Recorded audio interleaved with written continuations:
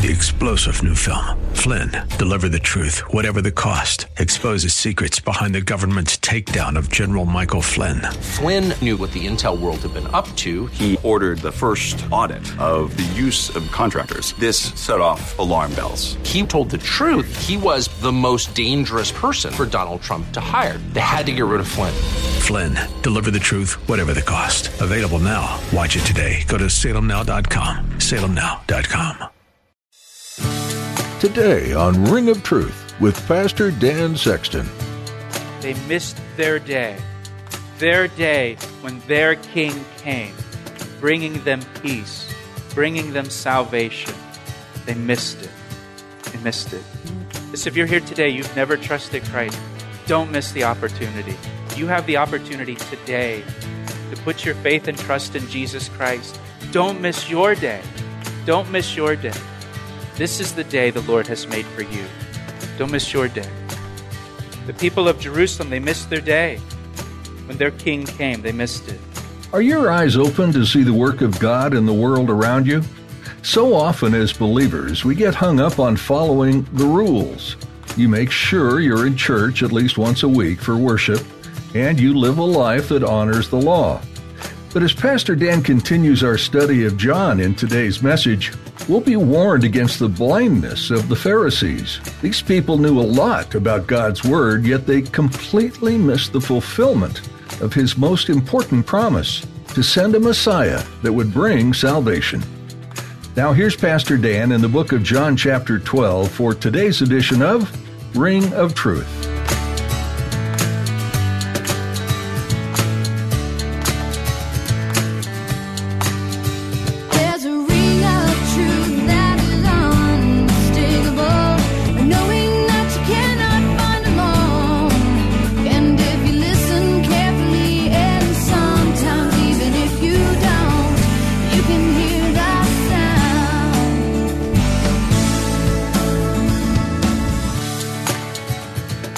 Some people that lived in Jerusalem and around Jerusalem opened up their home and took some of the pilgrims in as guests, sort of like Simon the leper, and Mary and Martha and Lazarus took people into their home, and they just kept them in their home for the week, opened their home to them, hospitality for the week. And notice what it says in verse 13. It says that the crowd of people, they took branches of palm trees, and they went out to meet him. When they heard that Jesus was coming to Jerusalem, they went out to meet him. They went out of where? They went out of Jerusalem. They went out of the temple. They left the feast, they left the celebration in Jerusalem, and they went out to the Mount of Olives to meet Jesus as he was riding down the Mount of Olives towards the city. And I want you to try to imagine this scene and what this must have been like, where you have hundreds of thousands of people jammed into the city of Jerusalem, maybe up to 100,000 people jammed into the courts of the temple there in Jerusalem. There's this buzz all over the city about Jesus. Everybody's talking about Jesus. If you remember back in chapter 11, if you just look back a page, at the end of chapter 11, the people in verse 56 were asking, will Jesus come to the feast or not? Do you think he'll come to the feast, or is he going to stay away from Jerusalem? Verse 57 says, because the chief priests and the Pharisees had given a command that if anyone knew where he was, it should be reported that they might seize him. So the religious leaders have made it known they're looking to arrest Jesus. They want to take him into custody. And so there's this whole buzz going on in the city with all of these people that are there wondering, is Jesus even going to show up? Jesus is the most wanted man in Jerusalem at this point. Everybody knows about him. Everybody's looking for him. The religious leaders want to arrest him. And then news began to spread through the city that Jesus was on his way. He's on the Mount of Olives. And try to picture this. All of those people that are jammed in the city, all of those people now start going out of the city. All of those people that are jammed into the temple courts, they hear that Jesus is coming. They all go out of the temple. The city empties out. The temple empties out. of people. What a scene that must have been. And I want you to see here that Jesus, when he came into Jerusalem, knowing that the religious leaders are plotting to kill him, knowing that they have, actively are trying to arrest him and take him into custody, Jesus comes into the city, and he doesn't come into the city wearing a disguise. He doesn't try to slip into the city under the cover of darkness or sneak in some way unnoticed. Abraham Lincoln, one of the greatest presidents in our history, he held our nation together during a time of civil war. Abraham Lincoln, when he was elected president in 1861, there was so much concern that somebody would try to assassinate him before he even made it to Washington, D.C., that Lincoln took a train to Washington, D.C. to be sworn in as the 16th president of the United States. And Lincoln wore a disguise on the train. And he walked hunched over because he was so tall. And he arrived at Union Station in Washington, D.C. very, very early in the morning. He slipped into the city wearing a disguise because he feared for his life. But not Jesus. I want you to see here, Jesus, he comes into the city openly, publicly. He comes in, not only openly and publicly, he comes into the city riding on a donkey, which makes a huge statement to everyone. And the statement is this: I am the King of Israel. No disguise, no slipping in early in the morning. He comes riding right in through the gate on a donkey, declaring, I am the rightful King of Israel. Now, why a donkey? Well, a couple reasons why a donkey. First of all, it fulfills the prophecy in Zechariah chapter 9, verse 9, which is paraphrased here in verse 15. Fear not, daughter of Zion, behold, your king is coming, sitting on a donkey. Back in Zechariah chapter 9, verse 9, I'll just read it to you. This prophecy, written 600 years before Jesus came, rejoice greatly, O daughter of Zion. Shout, O daughter of Jerusalem. Behold, look, your king is coming to you. He is just and having salvation, lowly and riding on a donkey, a colt, the foal of a donkey. This prophecy says, your king is coming, Jerusalem, and when he comes, he will come riding on a donkey. That's how you're going to know it's him. He's not going to come riding in a chariot. He's not going to come riding on a stallion. When your king comes, he's going to come riding on a donkey, lowly. And he's going to come and he's going to bring salvation to you. Jesus made a very clear statement by riding a donkey into Jerusalem. He was saying, I am the King of Israel that Zechariah spoke of. It's also significant that Jesus came to Jerusalem on a donkey because that was the way Jewish kings traditionally entered a city when they came bringing peace. When they came bearing peace, they would come riding on a donkey. Jesus came to make peace. He came to make peace between God and man. That's why he came. Jesus came to reconcile us to God, to make peace between us and God. Colossians, it says, Jesus made peace for us through the blood of his cross. Now, when Jesus comes again, because he's coming a second time, when he comes again, Revelation 19 tells us he's going to come riding a white horse and wearing a robe dipped in blood. When he comes a second time, he's coming as judge. The first time he came to make peace. That's why he's riding on a donkey. When he comes the second time, he's coming to judge the earth and conquer the earth and rule over the earth as King of Kings, not to make peace. So his first coming, he's coming to make peace. That's why he's on a donkey. Second coming, he's coming to judge and conquer. That's why he's riding a white horse. Now look at verse 13 again. Verse 13, the crowd of people that came out to meet Jesus, it says they took palm branches. They're waving the palm branches. The other Gospels indicate they cast some of them down on the road as he's riding in. This is why we call it Palm Sunday. Now, why palm branches? Why are they waving palm branches? Palm branches were a symbol of strength. They were a symbol of victory. They were a symbol of triumph and salvation. We see in Revelation chapter 7, verses 9 and 10, a picture of the throne of God in heaven. And there are people from every tribe and tongue and nation around the throne of God worshiping Jesus Christ, and they're waving palm branches as they're worshiping Him. It's a sign of triumph. Palm branches were also part of the Feast of Tabernacles. It's part of the Feast of Tabernacles celebration. If you're a note taker, you can jot down Leviticus 23:40. And here it's the instructions for the Feast of Tabernacles, Leviticus 23:40.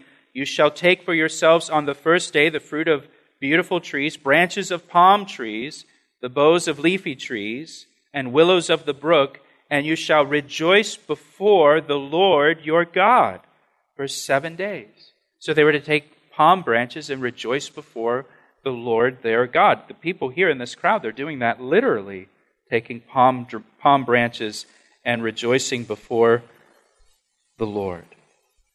And the crowd was saying in verse 13, Hosanna, blessed is he who comes in the name of the Lord, the King of Israel. They understood what he was communicating by riding in on a donkey. They acknowledged that he's the King of Israel. That's what he was stating through this act of riding in on the donkey. And they quote here from Psalm 118, which is a messianic psalm.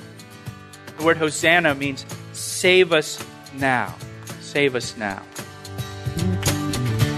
You're listening to Ring of Truth with Pastor Dan Sexton of Calvary Chapel, Ellicott City, Maryland. We'll return to the second half of today's message in a moment. But first, here's a word from Pastor Dan. It's my privilege to share the Word of God with you through our radio ministry, Ring of Truth. Thank you for tuning in each day. Hey, I would love to hear from you.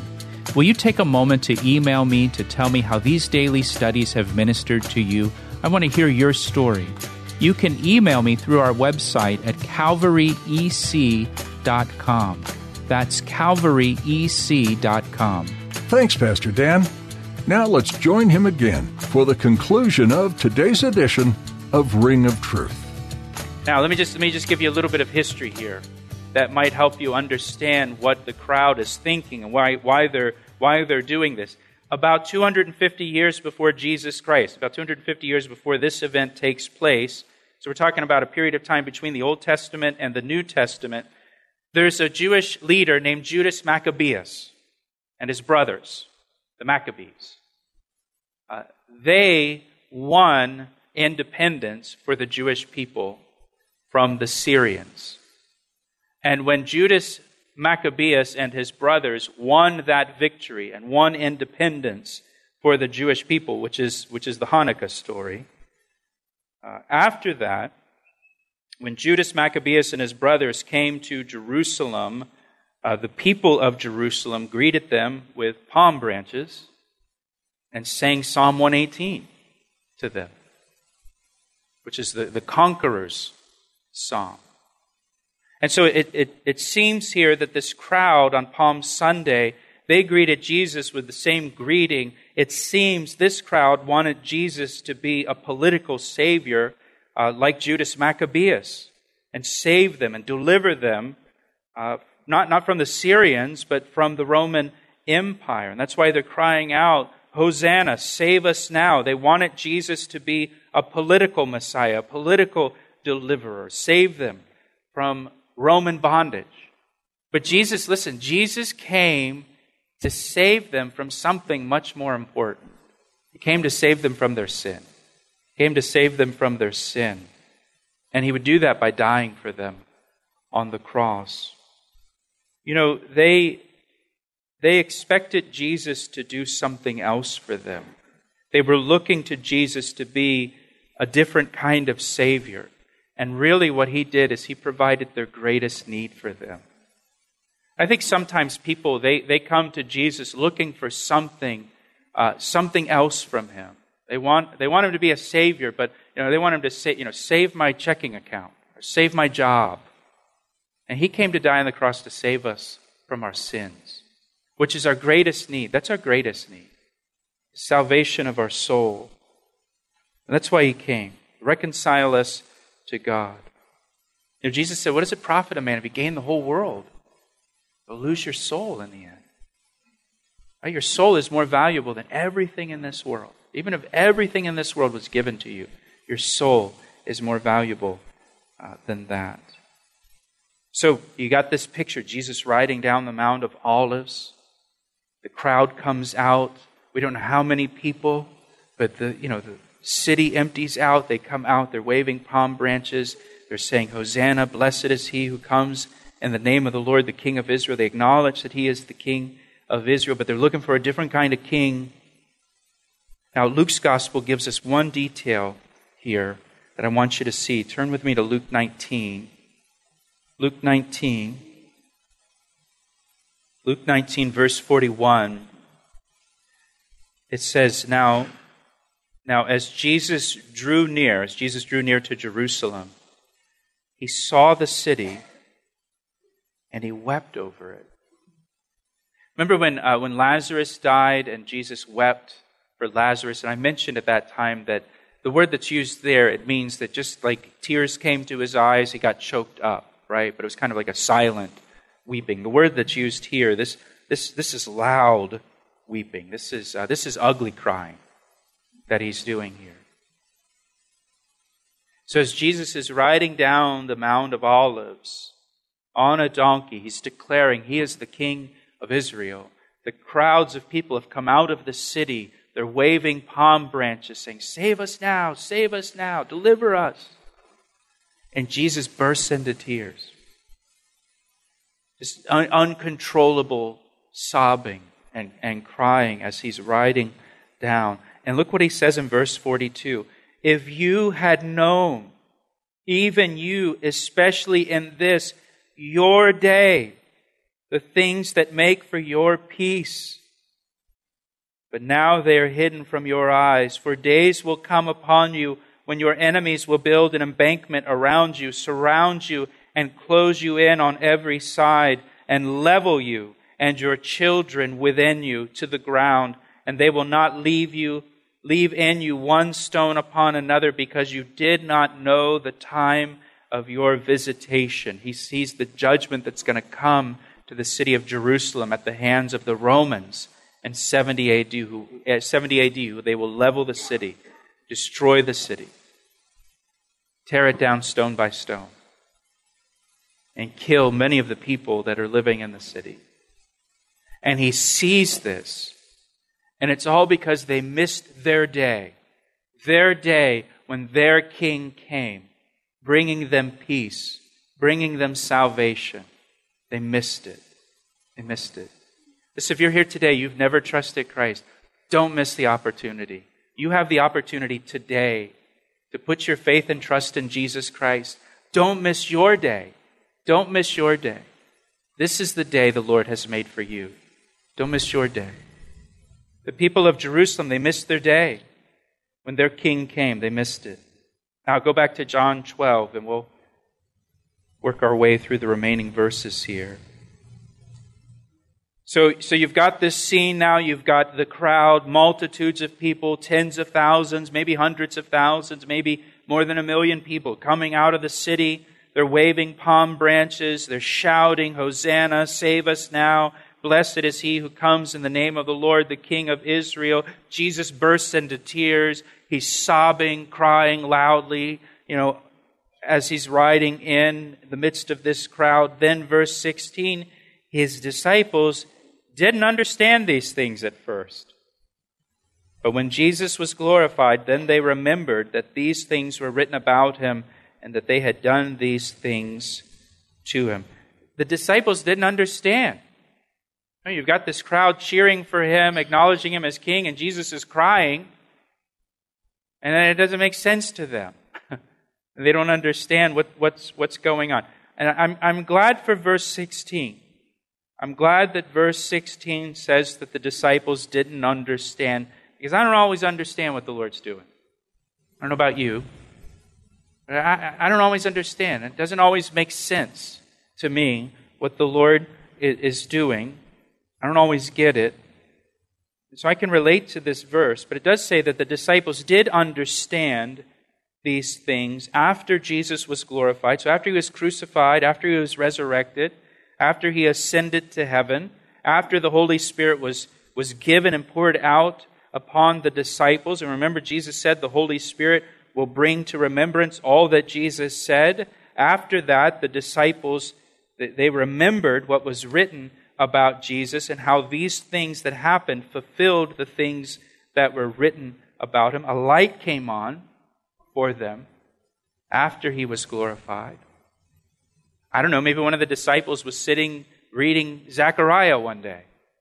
Got to Zechariah 9 about the king of Israel coming lowly and riding on a donkey and bringing salvation. And they finally, wait a minute. Remember what Jesus did? And they finally realized and understood what it all meant. Maybe you've had that experience before. So verse 17, therefore the people who were with him when he called Lazarus out of his tomb and raised him from the dead, they also bore witness. And it's for this reason the people also met him, because they heard that he had done this sign. So those that witness the raising of Lazarus from the dead, they're talking about it, telling people about it. And so some people came out just to see Jesus because he raised Lazarus from the dead. So some people are just kind of curious about him. And then finally, verse 19, the Pharisees therefore said among themselves, you see that you are accomplishing nothing. Talking to themselves. We're not accomplishing anything against him. Then they say, look, the world has gone after him. And you can picture them maybe standing in the temple looking out over the Mount of Olives and seeing Jesus in the distance coming down and the huge crowd, and them saying among themselves, the whole world. They stood there and watched all the people leave the temple, leave the city, and go out to him. Now they're in a panic because everybody's going after Jesus. They're leaving the Pharisees. They're leaving the religious leaders. The religious leaders are losing control over the people. They're losing their popularity to Jesus. Jesus is more popular than they are. They watch the temple empty out. They watch the city empty out. They watch all the people go out to meet Jesus on the Mount of Olives, and they say the whole world has gone after him. Now, they already wanted to kill him. They already wanted to seize him and put him to death. But now, because of the response of the crowd to Jesus, now this response is forcing their hand, and they need to act quickly. And so they're going to put Jesus to death during this Passover feast. And they will unknowingly fulfill the prophecies about the Messiah, who will come and die and be put to death for the sins of men, according to the Scriptures, and be buried and resurrected the third day, according to the Scriptures. They don't even realize that they are about to fulfill God's plan of salvation for mankind. In their own envy, in their own jealousy, God is going to use them to fulfill his plan for us. He asked me how I know, and I say it rings truer than the finest crystal. Thanks for joining Pastor Dan Sexton today to study the book of 1 John on Ring of Truth. This New Testament letter encourages its readers to grow in faith, to set aside personal agendas, and unite in a pursuit of God's plans. The author wants those who follow Christ to experience him fully, as well as experience the beautiful gift of a church community. Having a body of believers around you to support and encourage you in your personal walk with Christ is important. You'll also find that a body of believers is somewhere you can be Jesus' hands and feet to others. Are you part of a church? If not, we want to encourage you to find one soon. If you're in the Baltimore, Washington area, you're invited to join us here at Calvary Chapel. We're located in Columbia, Maryland, just a few minutes from Route 95, Route 29, or Route 100. You can find out more at our website, calvaryec.com. You can also give us a call for more information. Our phone number is 410-491-4592. That's 410-491-4592. We're honored to be able to share God's Word with you through each edition of Ring of Truth.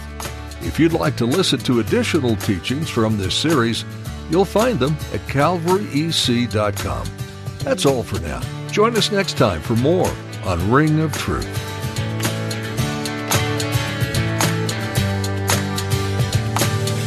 I see the signs and I recognize